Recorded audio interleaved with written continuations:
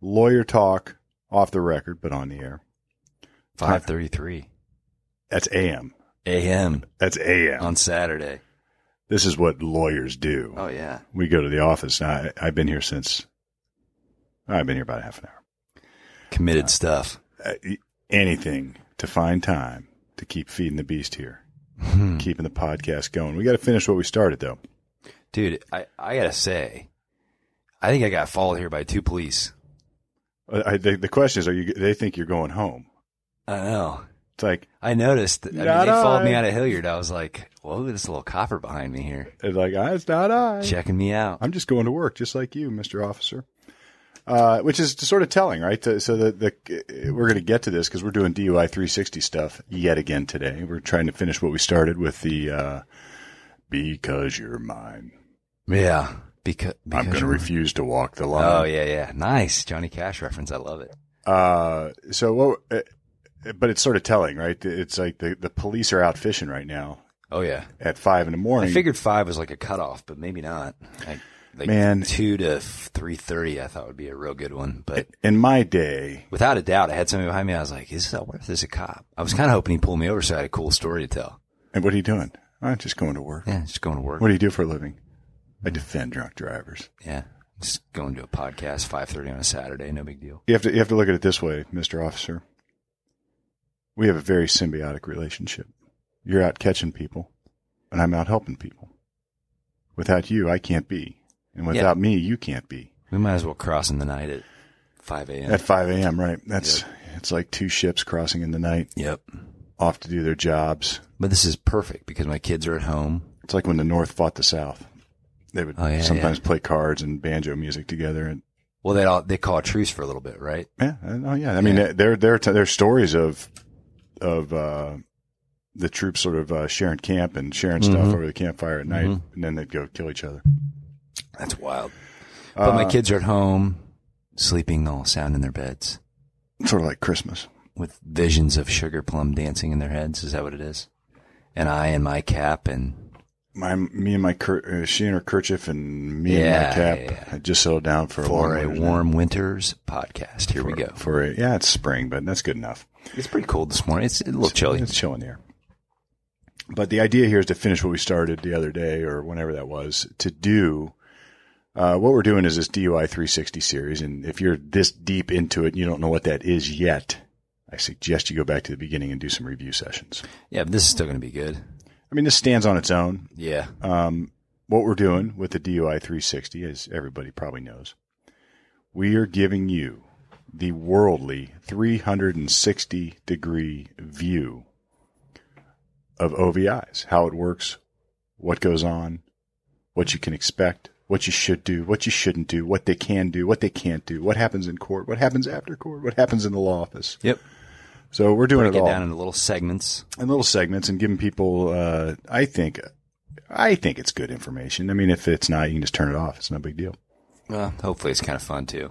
I think the reason we picked this was because, drunk driving really doesn't discriminate against anyone, and I don't think a lot of people know about it. So, like, they know that, an officer may make me walk a line, but what is he really looking for? And that's kind of what we want to get to. Yeah, people always want to know about drinking and driving. Everybody's got their preconceived notions of what they can do and how it works, but we're giving you the real scoop. This is the off-the-record lawyer talk scoop. Sharing all this is like, you know what this is? This is like, who is the magician? Doug Henning? Doug Henning? I was going to say like David Blaine or something. All right, I'm going way back. Yeah. Like I deal in the word of illusion. Is that what he said? Doug Henning? I don't even know. Henning, or maybe it was David Copperfield. I don't remember. Yeah. I met David Copperfield once. I deal in the world of illusion. Did he do a trick for you? He was, here's a quick story. I was with buddies at a bar, and one of my buddies was dating a girl, and she had a friend, and David Copperfield was in town. And her friend was like, well, he's coming here. And I was like, what do you mean? She's like, well, he's my boyfriend. She's dating David Copperfield? Yeah, and this girl's like 20. Smoking 21. Hot. I don't even remember what she looked like. I mean, not ugly, but... And we're like laughing at, we were drinking. It's like, yeah, right. David Copperfield's going to walk in here. And so he comes in, Sure enough, he comes walking into some college bar to sit by this girl. And of course that like causes this uproar, but we know the girl. So we're sitting around this table and my friend and I are like, can't we do a trick for it? I mean, it's like, it's like, hey, David, I got a card trick. Yeah, right. Well, you don't know what to say because it's kind of like walking up to a person that does magic all day and then making him do it in his off hours. He's just trying to chill. So we're not trying to be a jerk, but he's starting to do stuff. So my buddy he's just like, give me $1. So my buddy gives him $1. He's like, write your name on the dollar. So he writes his name on $1. He puts up his hand and squeezes it in his hand and just goes like that. And the $1's gone. Yeah. And I'm like, well, that's pretty sweet. And, he's sitting there and this is loud. We're in a bar. You know what I mean? And, he's like, check your pocket. And it's in my buddy's pocket with the name signed. Oh, wow. We're like, what? I mean, you know what I mean? Like, how'd you do? You're drinking, he doesn't know word. It's just it's so weird. But that is a true story. He came into a local bar in Davenport, Iowa, and started where I went to magic college, and started. And it was funny because everyone in his picture. So literally, he would like walk through the bar to try to get a beer, and it was just like people just like, hey, you know what I mean? Like grabbing him, putting their arm around him, trying to get he was pictures. a magician, right? It's interesting. Yeah. And this is back in like flip phone. That probably just people had like.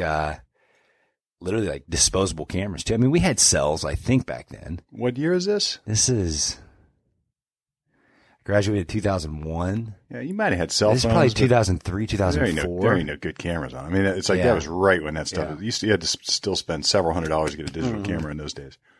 So I remember taking a disposable camera, like if we went on spring break or something, but yeah, so that's my David Copperfield story. Well, I mean, in a lot of ways, there's some magic to field sobriety testing. Oh yeah, a little bit of magic. Yeah. And what we're going to do here?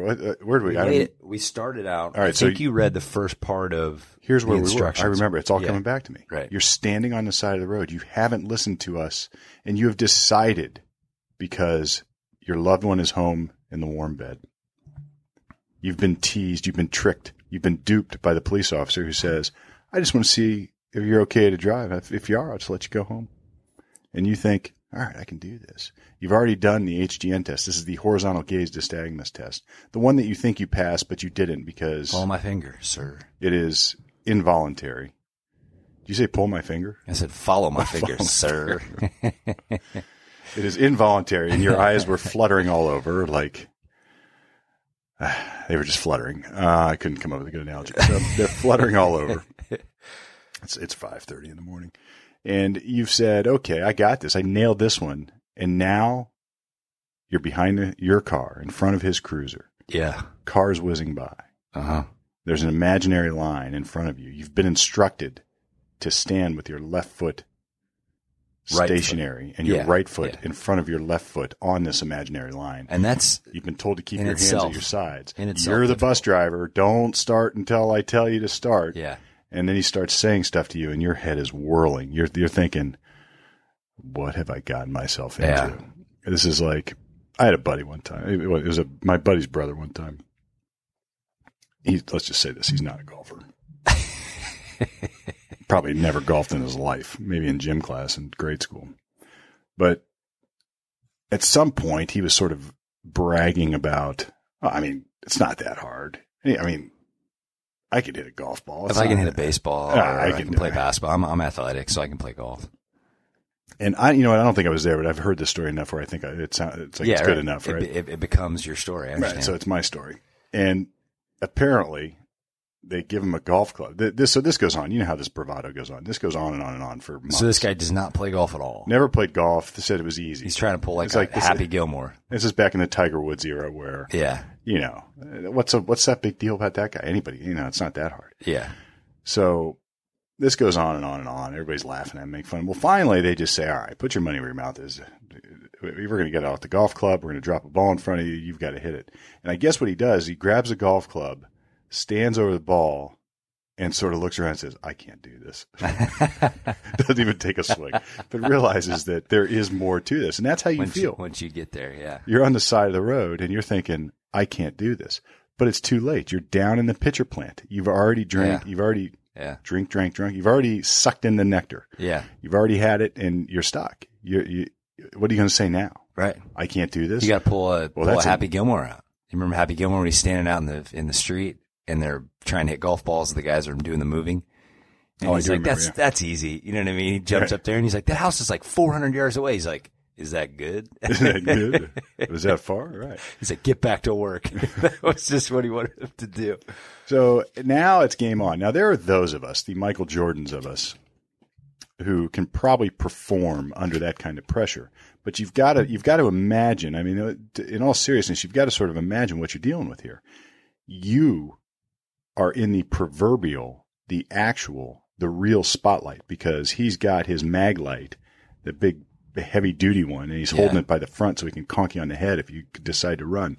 And he's got that in your face, and he's sort of showing you where the line is. Uh-huh. You're probably tipsy. Maybe you're not, but you probably are.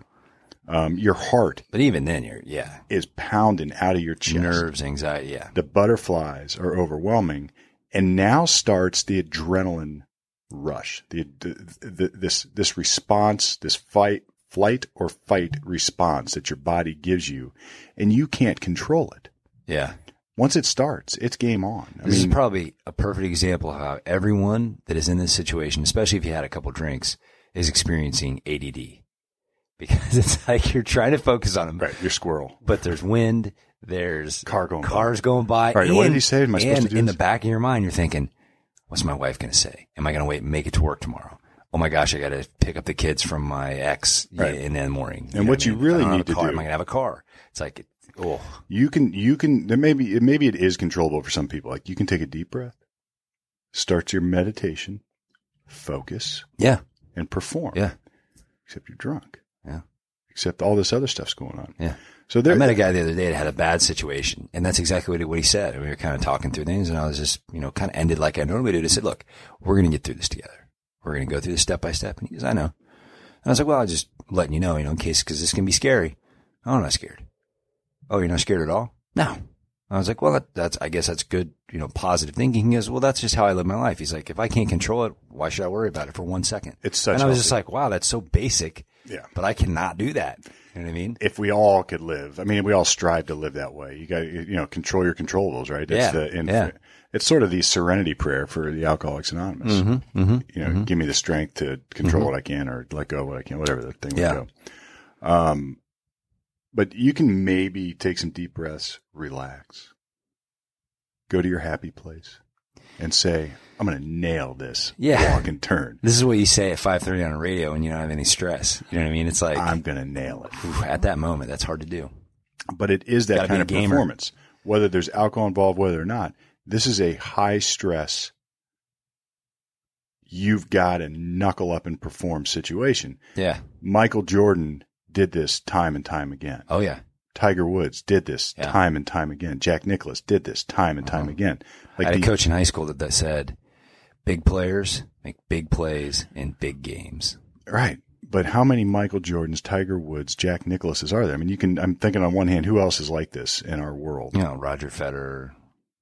Yeah. Some of these greats. You can pick 2 or 3 athletes in each sport, probably the best ever. All right. So 2 or 3 in each sport, but how many others are in that same sport that haven't done it? Right. And so that just sort of gives you the odds of being able to nail this thing. But it's doable.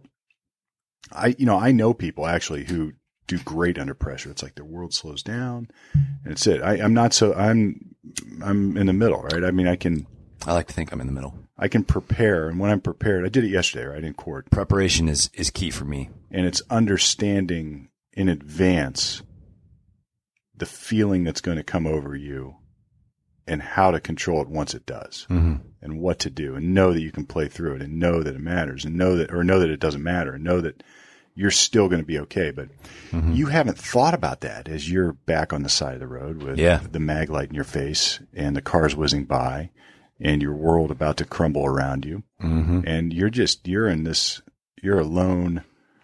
You're scared. In this weird position with your hands naked at your and side. afraid with the right foot in front of your left, hoping you don't slip off, thinking, man, I've tried this 1,000 times. Probably not even thinking that. Because I think people miss that one the most. That first part of that test that you were talking about. So they get their right foot in front of their left. Yeah. And then hands at your side. Don't move until I tell you. You're the bus driver. What's the language? And the problem is people don't do that. They break stance and listen to the instructions that come next. Because remember, he even said, do you understand the instructions? You're like, yes, I think so. Do not start to perform the test until I tell you to do so. That's the language you're supposed to use. And most people will do one of two things. Either before the officer is done with the instructions, or while he's giving you instructions, you move your right foot and place it next to your left foot like we all would stand. This is like Bill the other day saying he's never walked down a railroad track without putting his arms up, right? Yeah. Because that's your natural involuntary human response. Right. They are taking you out of your natural involuntary human response and putting you in a situation under pressure where you've got to focus your attention on the instructions, which are telling you to do something you're not programmed to do. Yeah. And if your mind starts wandering and you don't catch any of that, you're screwed.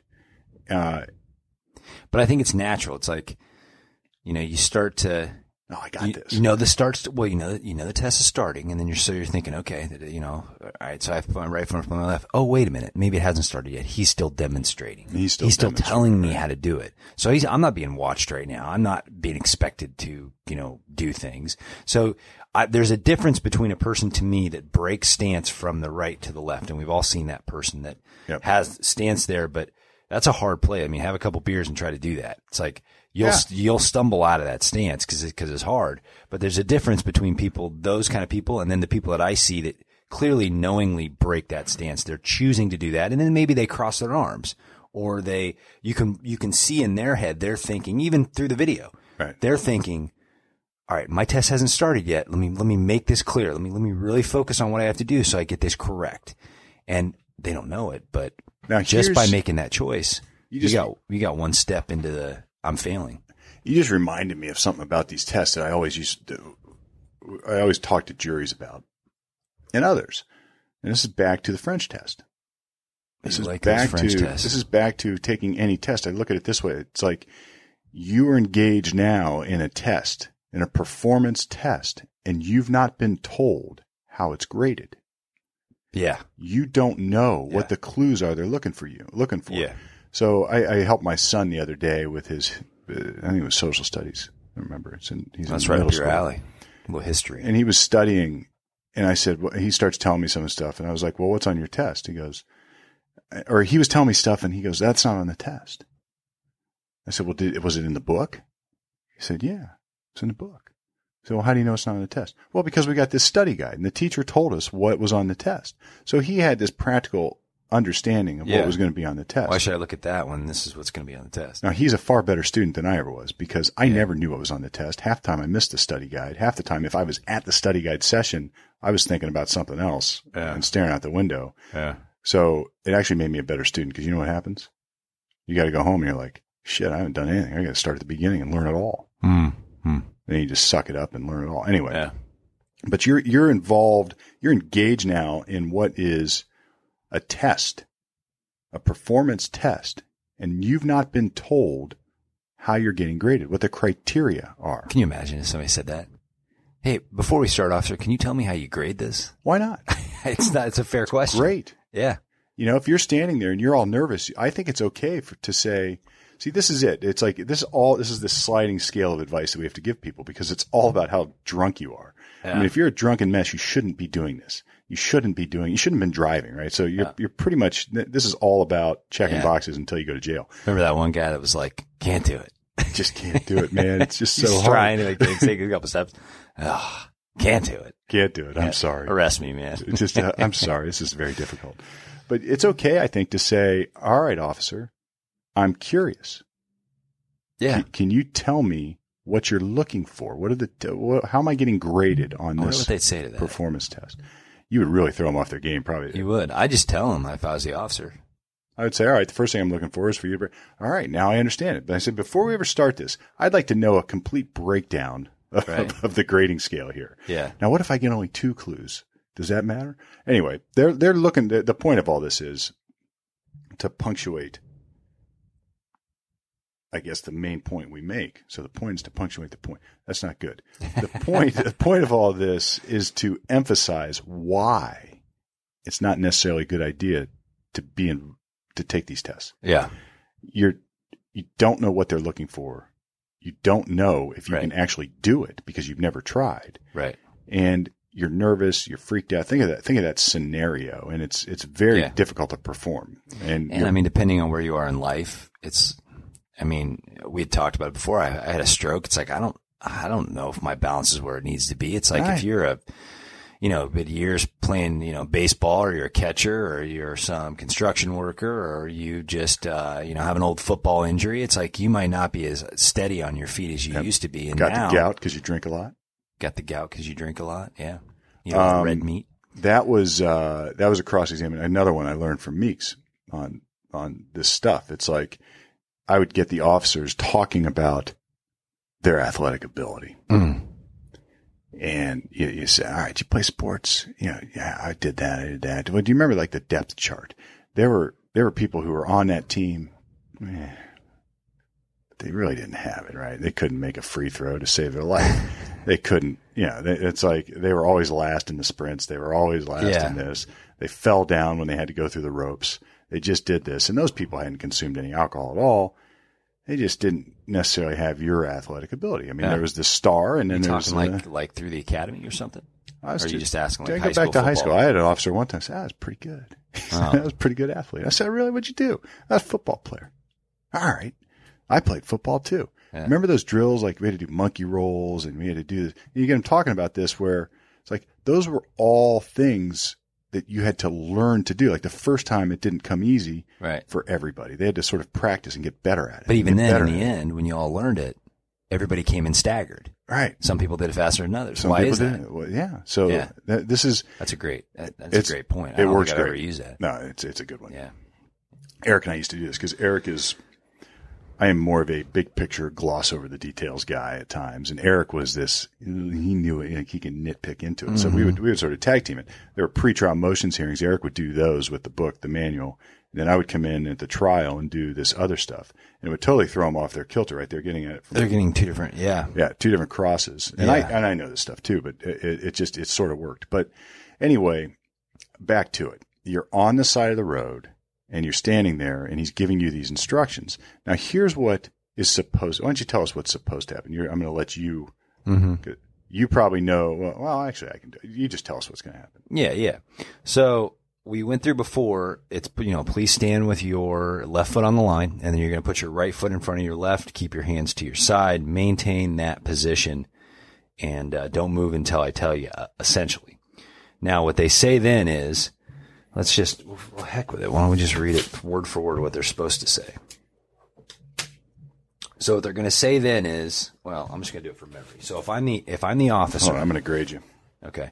If I'm the officer, I then would say I would get into that position because part of this test is not only giving the instructions, but also demonstrating it for them. So once they're in that position, they're going to say, okay, now your first step is 1. So here we go. You're going to take 1, 2, 3, and on the third one. So I am standing here all the while with my right foot in front of my left on the line, hands at my side, listening intently to instructions. Yes. You're the police officer now demonstrating this on the side of the road. Kind of hunched in. And you're like, your hands are at your side. What the hell is going on? Yeah, right.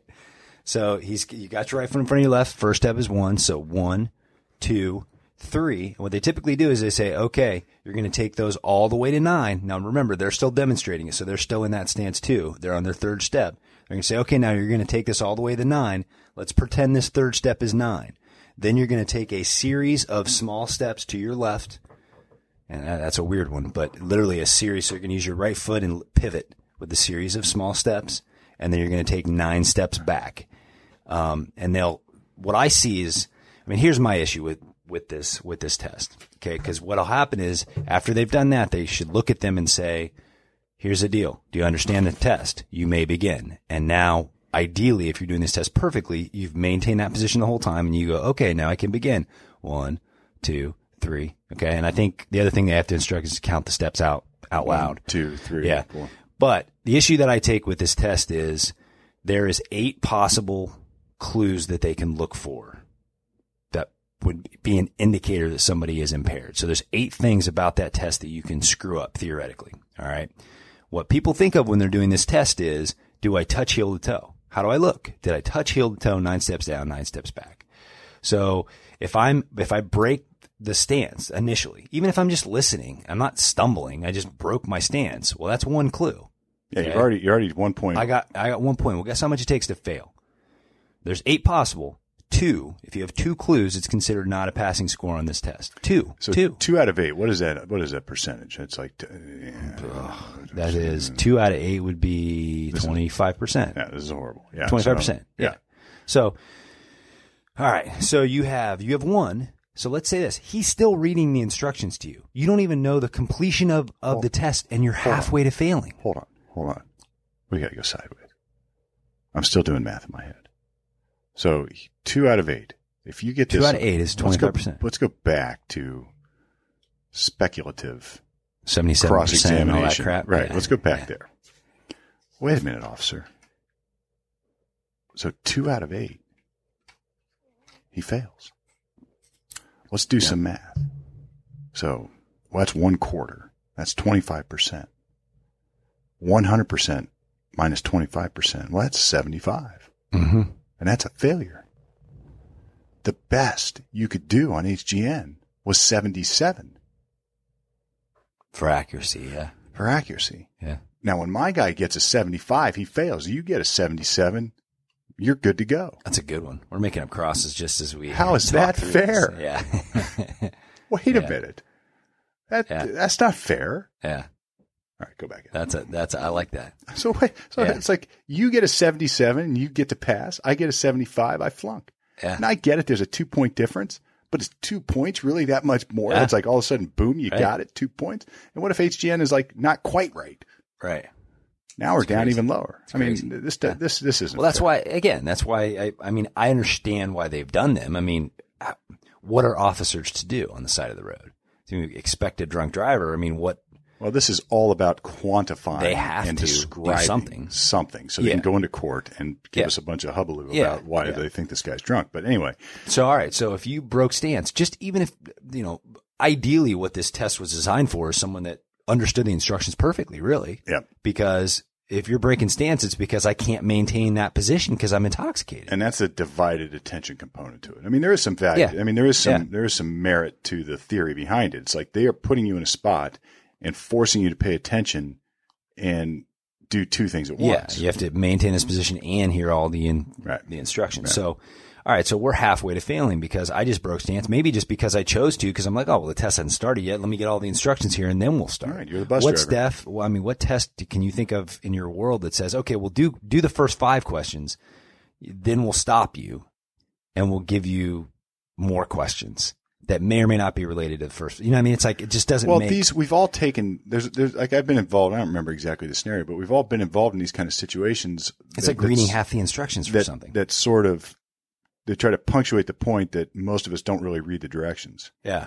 Like, sure. It's like we've all been in that stuff where everybody starts doing this. It's like if you read down to 12, it just says, just write your name at the top of the page. So it says, make sure you read all the instructions first, and then you just start the test. Yeah. And then when you read to the bottom of the instructions, you're like, wait a minute, I got to go erase everything I just did. Because you've been tricked. You've been duped. That's what these are. Yeah, that's exactly it. So that's what this is. You've got 1 clue now, and we're halfway there. Now, you don't know that. I mean, some of these people, if you're listening to this 9 steps down, 9 steps back that you see, people didn't know there's 8 things they look for. You don't know. They don't tell you. Nope. Probably never heard it from many people that were convicted of drunk driving. So, all right. So we're halfway there. Now, the other thing that I see a lot of is the incorrect turn. Well, let's even take it back. Let's go this. So you think you've got this nailed, and let's just say I'm the guy. So I'm standing there, and he says go. He's already instructed me and demonstrated for me, and he says, "All right, at your leisure, son, get rolling. Yeah, let's walk on down that line." Yeah. So here's what I've seen sometimes before we get there. So this is what happens a lot. If you've done it correctly, or if you've even broke stance, they'll either come back and say, get back in that stance. Or if you've done it correctly and maintain the stance, they'll come back and pause.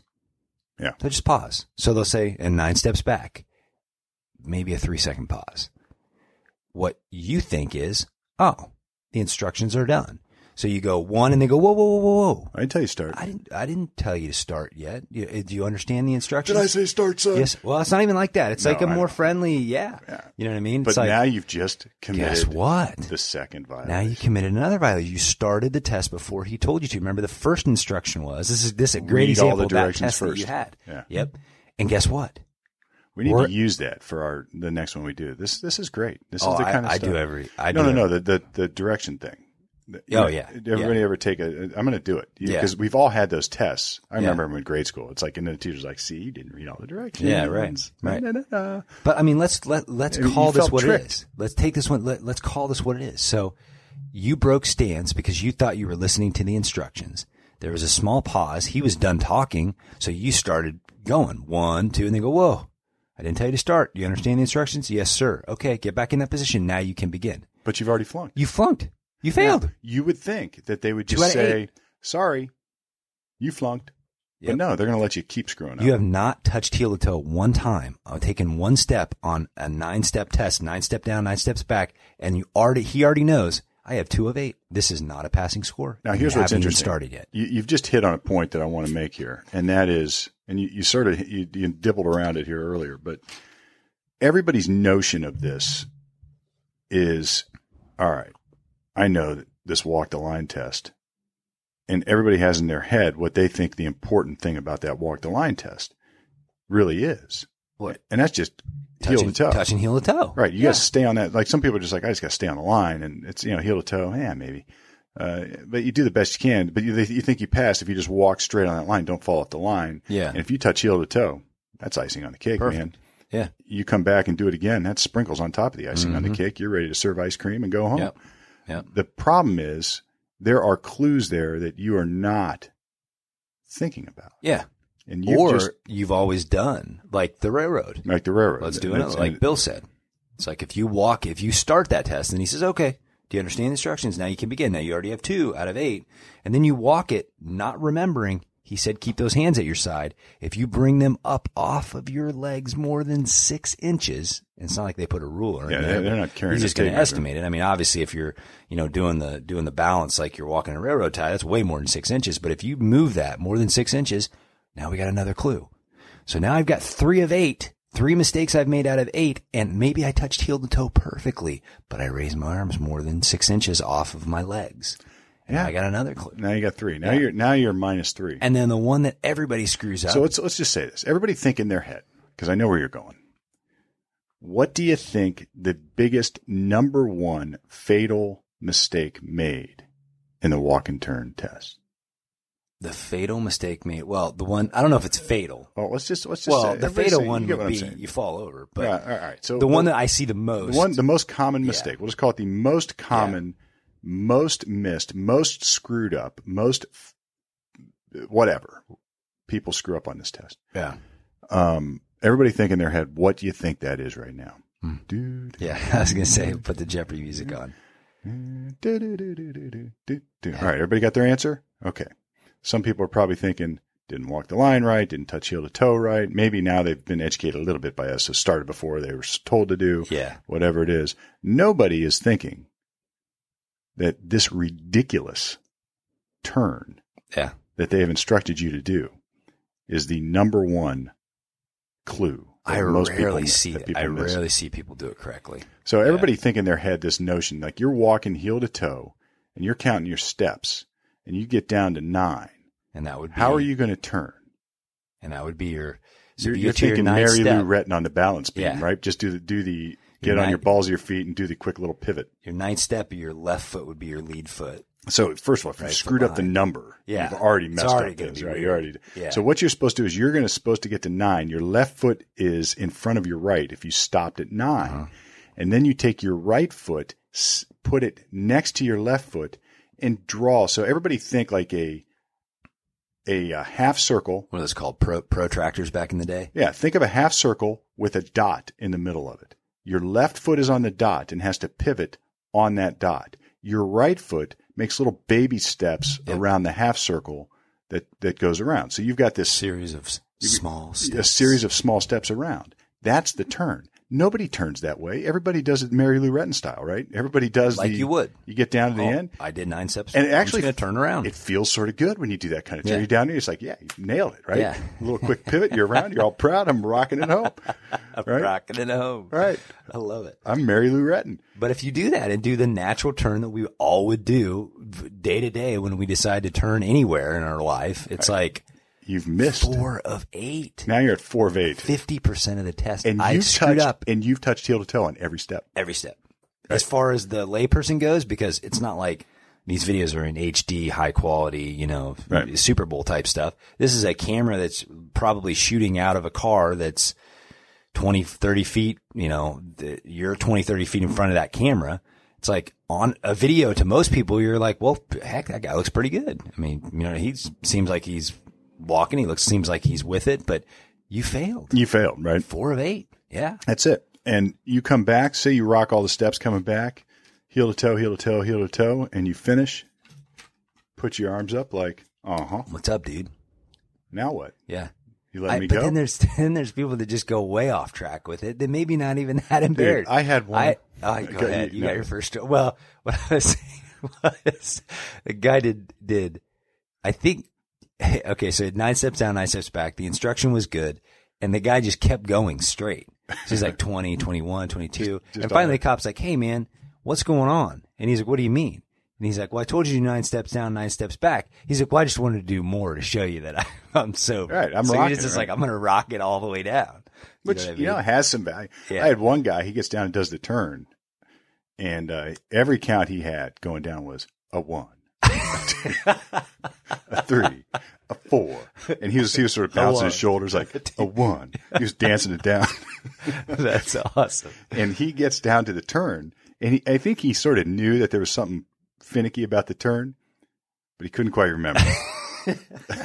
So he starts going heel to toe around this huge, maybe like a 6-foot arc of a circle.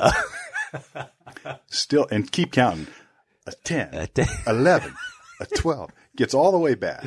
Does the whole circle. Doesn't even get back on the line. Does the whole circle back home. So instead of turning, he did a circular turn counting the numbers. Yeah, and he came it didn't even get back on the line. Forgot where the line was. Comes all the way back home to the cop. And he was proud. He was like, proud, man. He just said, I mean, his arms went up like, like now what, dude? Give me more, right? I got this. And I watched that video. I mean, I hate to make fun of Clyde. Like, he didn't get it, right? But it just shows. Yeah. Nobody knows what the hell to do here. We did laugh a lot at that one, though. Yeah. I had a person do a 90-degree angle. Like, so they did 9 steps down. They did 18 steps total, but they just went 9 and then pivoted to the right and just took 9 right. out of the camera angle. Right. Just walked out, and they're like, "Well, I mean, those are the points where the cops are probably like, the other stuff's nitpicky when you're doing stuff like that." I mean, there's nothing about what I demonstrated was anywhere close to that. I don't know. You know what I mean? I think of my dad. That guy was wasted. Come on. Maybe. It's like, my dad is like this. Like he just sort of has this own notion of what is supposed to happen.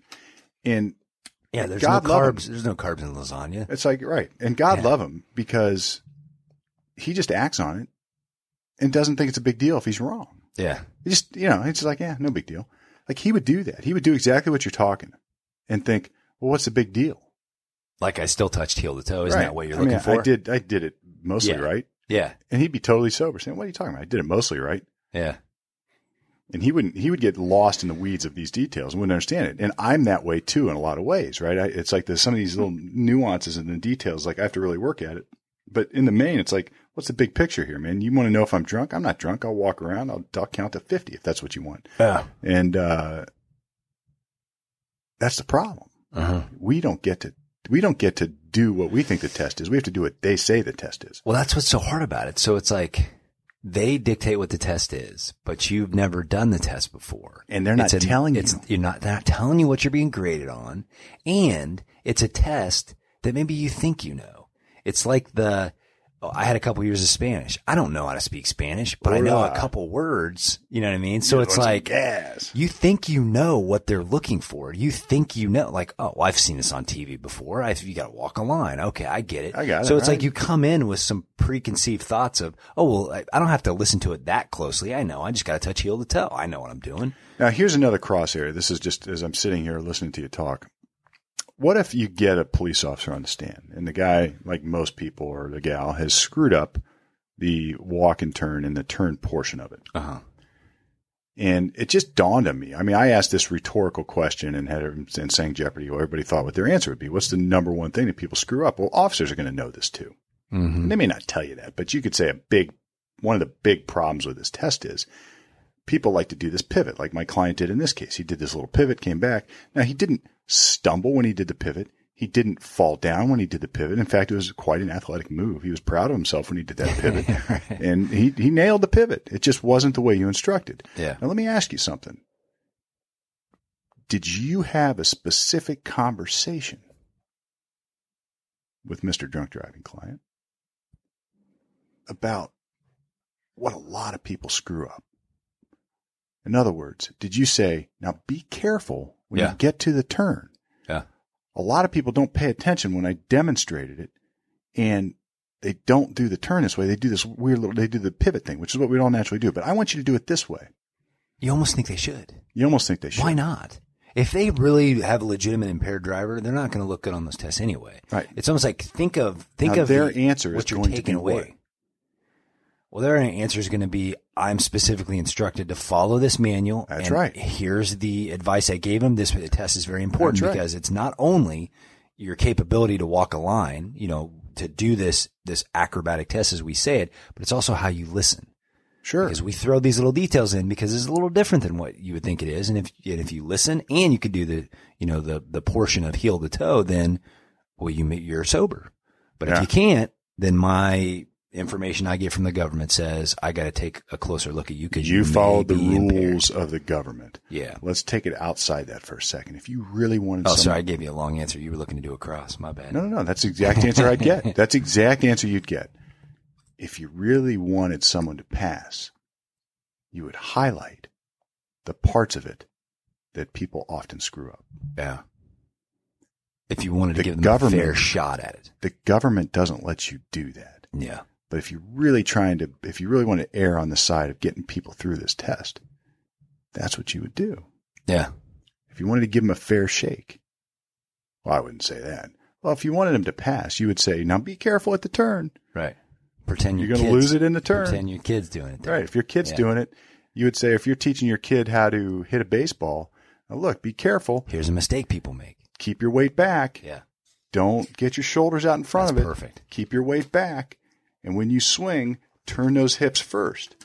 You're going to highlight the part that most people screw up. Mm-hmm. Except not in drunk driving. And then you save the fair comment for the jury. That's not fair. If I were going to instruct everybody in this entire jury pool, if I were going to instruct you, Mr. Smith, and you, Mrs. Jones, Mr. Taylor over there, we talked about this in voir dire. If I were going to really help you get through this test, I would say, you know what? Most people screw up the turn. Mm-hmm. Because our natural thing is, well, they're looking at heel to toe, but you got to be. Most people screw it up. I'm going to make sure I'm going to highlight this portion for you so you don't screw this up. Mm-hmm. That would be the fairest way to do it. Well, and think about it. Let's just imagine for a second that you ask all those jurors to stand up. Let's all do the field sobrieties together right now because nobody hears him impaired. I think what you would hear out of a lot of people is once they get sort of halfway through the test, okay, hold on. Let me restart. Let me try this again. Yeah, let me do it again. You know what I mean? Because now you feel like, okay, I got it. Now I got it. Now I got what I'm doing. Okay, now that I know what I'm being tested on, let me try it because I think I do it perfect.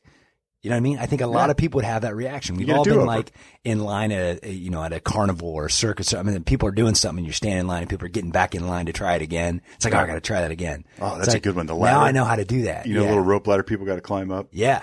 All right. There's a trick to it. The carny games, many of them have tricks. Yeah. Many of them have tricks. So you see the little rope ladder. There's a balance trick. You got to keep how you do it. You can't put all your weight on one side at one time. You got to you got to stagger. Right.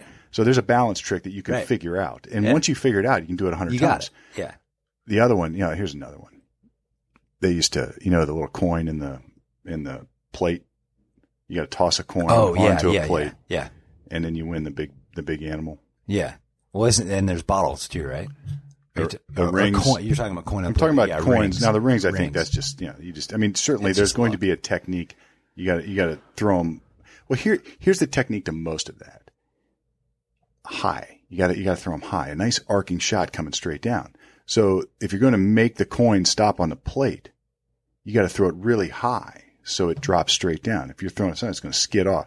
Now they've gotten wise to this, so they now hang the animal so low that you can't do that. Right. So I don't know if there is a way to get that. I mean, I've never won that game, but that's sort of the trick. And I think the other thing with the ring toss is probably the same gig, except there's a little bit more luck to it because it's got to hit the bottle just right. But right. Anyway, we've digressed very far. This is the walk and turn test. I don't think we have. I mean, I see definitely a correlation between some of those type games. You know what I mean? It's everybody. It's like I took my kids a month ago or so to Great Wolf Lodge, and they had one of those arm things. Oh, the crane game. The crane game. There's a whole episode on those games. You know what I mean? It's like, well, I did get one, but I didn't get it the first time. Well, you know, and so it's like you get the feel for it, and you're like, all right, now you didn't develop any skill at that game. Come on, let me tell you something. All right, everybody listening, you're about to get top secret information on the crane game, and other ticket producing ripoff games. All right. Okay. The skill stops, the crane games, the ones that spit out tickets in all ridiculous numbers. You're like, man, I hit that button right at the 10,000 ticket. Yeah. But it was just 10 tickets instead. I just missed. Yeah. Just missed it by that much. Yeah. The crane game. How many times did you play it before you won? Twice. All right. How many was it a busy machine? No. Well, I think they're just handing these things out. If you go to Great Wolf Lodge, this game, like the size of the actual game was it was the room size one or the big one? It was huge. Yeah, okay. You could sit in it. You could sleep in it. Yeah, I know. I know the machine you're talking about. All right. Okay. So they were big balls that had like a wrapping that said Great Wolf Lodge. So I was like, well, those are round, and that crane was not angled. I can't believe you don't know this. I can't believe I haven't instructed you on this before. No. But this was more of a round crane. And I was like, well, how can I not pick that up? So I put $2 in it and I won the second time. But you think it. Tensile strength. Tensile strength. I think tensile is the right word. But here's what happens. There, in Ohio anyway, not every state, some states. Well, I know there's like. Some states have outlawed this. In Ohio, however. You're talking like there is something called in these games, whether it's the skill stop games, whether it's the crane game, any of these types of games that have apparent skill. And there is some skill involved because if you just took it to where there is no toy and dropped it, you're certainly not going to catch it. So you've got to drop it still on top of the toy. Yeah.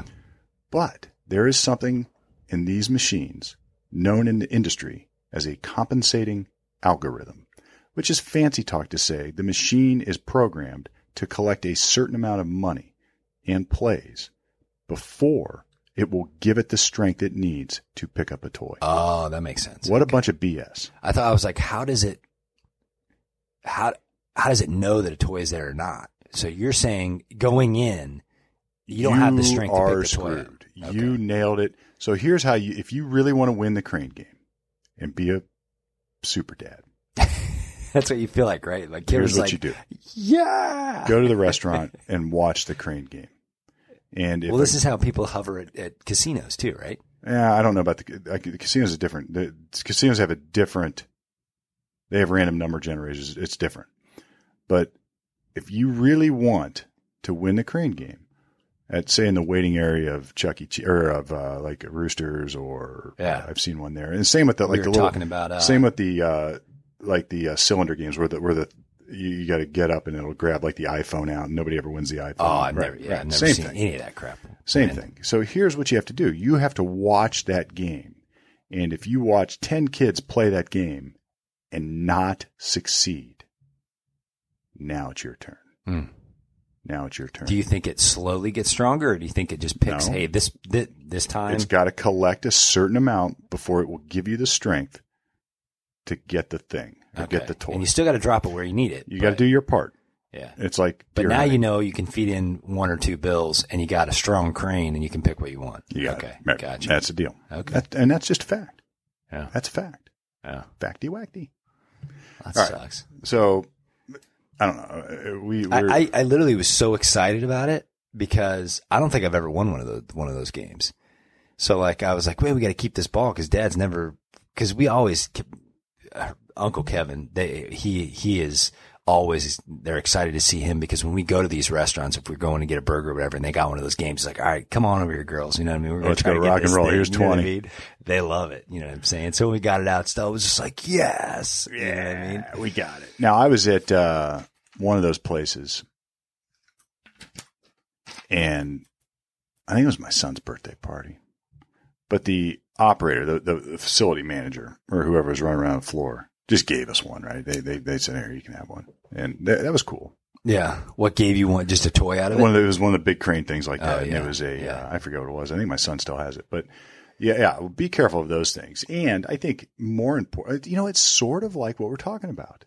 There is a sinister little secret going on that you don't know. It's exactly what we're talking about. And you don't know it. Yeah. And you may have the skill, you may have the knowledge, you may have the know-how. But if you don't know the secret, you ain't ever going to succeed. Yeah. And you're not going to make it up the ladder until you know how to do it. You're not going to stop the coin on the plate until you know how to do it. Yeah. And you're not going to ever win the crane game if it doesn't want you to win. It's not as sinister as I'm not giving you the strength to do it, but it's close. It's your bus example. Johnny gets on the bus, 2 get off, or whatever. You know what I mean? It's like the bus example. They give you this instruction early read on. All the directions first. Exactly. Yeah, it's a mix of that stuff. So now we're going to leave this with this scene. Part 2 of this is part 2 of Because You're Mine. I love it. I love the Johnny Cash runs. I didn't even think of that. Yeah. Right. I keep a close watch on this heart of mine. What's the one? I shot a man. I shot a man in Reno just to watch him die. I love anyway, that song. You have now done the HGN. Uh-huh. You thought you nailed it. You've now done the walk and turn, and you're shaking a little bit. You're like, man, I touched heel to toe, but he's making me keep going. I got to do another one. He said he's going to let me go. It's like, what? You can hear a number of things. Right. So what's? I mean, we're obviously going to end this soon, but we got some other fields coming. It's like, what are the other things you could hear? Well, we know we got the other big 3, which is one of the big 3s, which is the one leg stand, right? The one leg stand. Then you could also hear, your alphabet, sir. Oh yeah, we got alphabets, one leg stands, counting, finger tapping, toe tapping, fun. Yeah. Right. Yeah.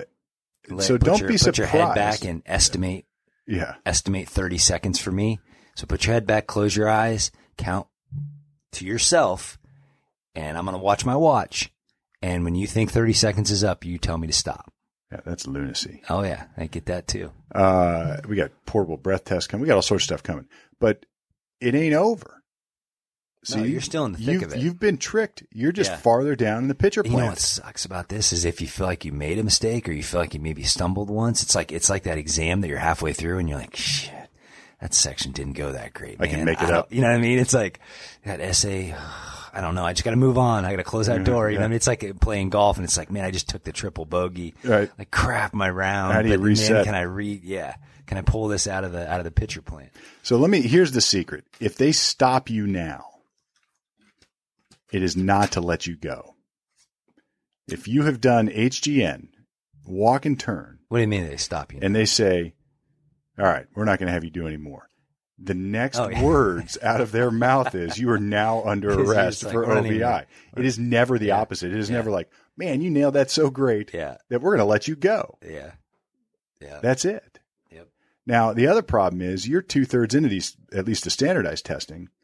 And how do you stop now? What are you going to say? Well, I don't want to do any more of these. It happens. It happens all the time. All the time. But then the presumption is, like, the presumption is you can't do it because you're drunk. Yeah. It's like you realize. Now, if you just say decline before and respectfully request to have an attorney advise you on what to do or something like that, they're just not going to give them. Now you've got at least a plausible explanation for not doing these tests. The other frustrating thing that we see, we should probably mention, and I think it's a very real response, is people just say, man, I don't know if I can do that. Like I got 2 knee replacements. I got a bad hip. I got a bad back. And the cops go, okay, I'll note that for my report. Do you want to try the test anyway? And they're like, cause you got to be cooperative with cops. I'm like, yeah, I'll give it a try. But they've made you think. Nothing in that report. I mean, they may note that you have that, but that report's not going to say, oh, well, he did these incorrectly. Probably not alcohol. It's probably because of his hip. Yeah. You know what I mean? It's like, it's not going to happen. So it's like, you knew going in, this probably ain't going to be good for me because I don't have that great a balance anyway, but heck with it. I'll try it anyway. Well, I think we got to talk. We'll do another one. So here we are. This is the end of Walk and Turn. You're on the side of the road. Now there's more coming. They didn't let you go. You ain't going home to your loved one. You're not going to be permitted to drive home, to drive anywhere else. We're not done. You don't have any handcuffs yet. And you're not even in handcuffs yet. Yeah. There's more coming. Stay tuned here at Lawyer Talk, off the record, but on the air, doing some DUI 360. Until now.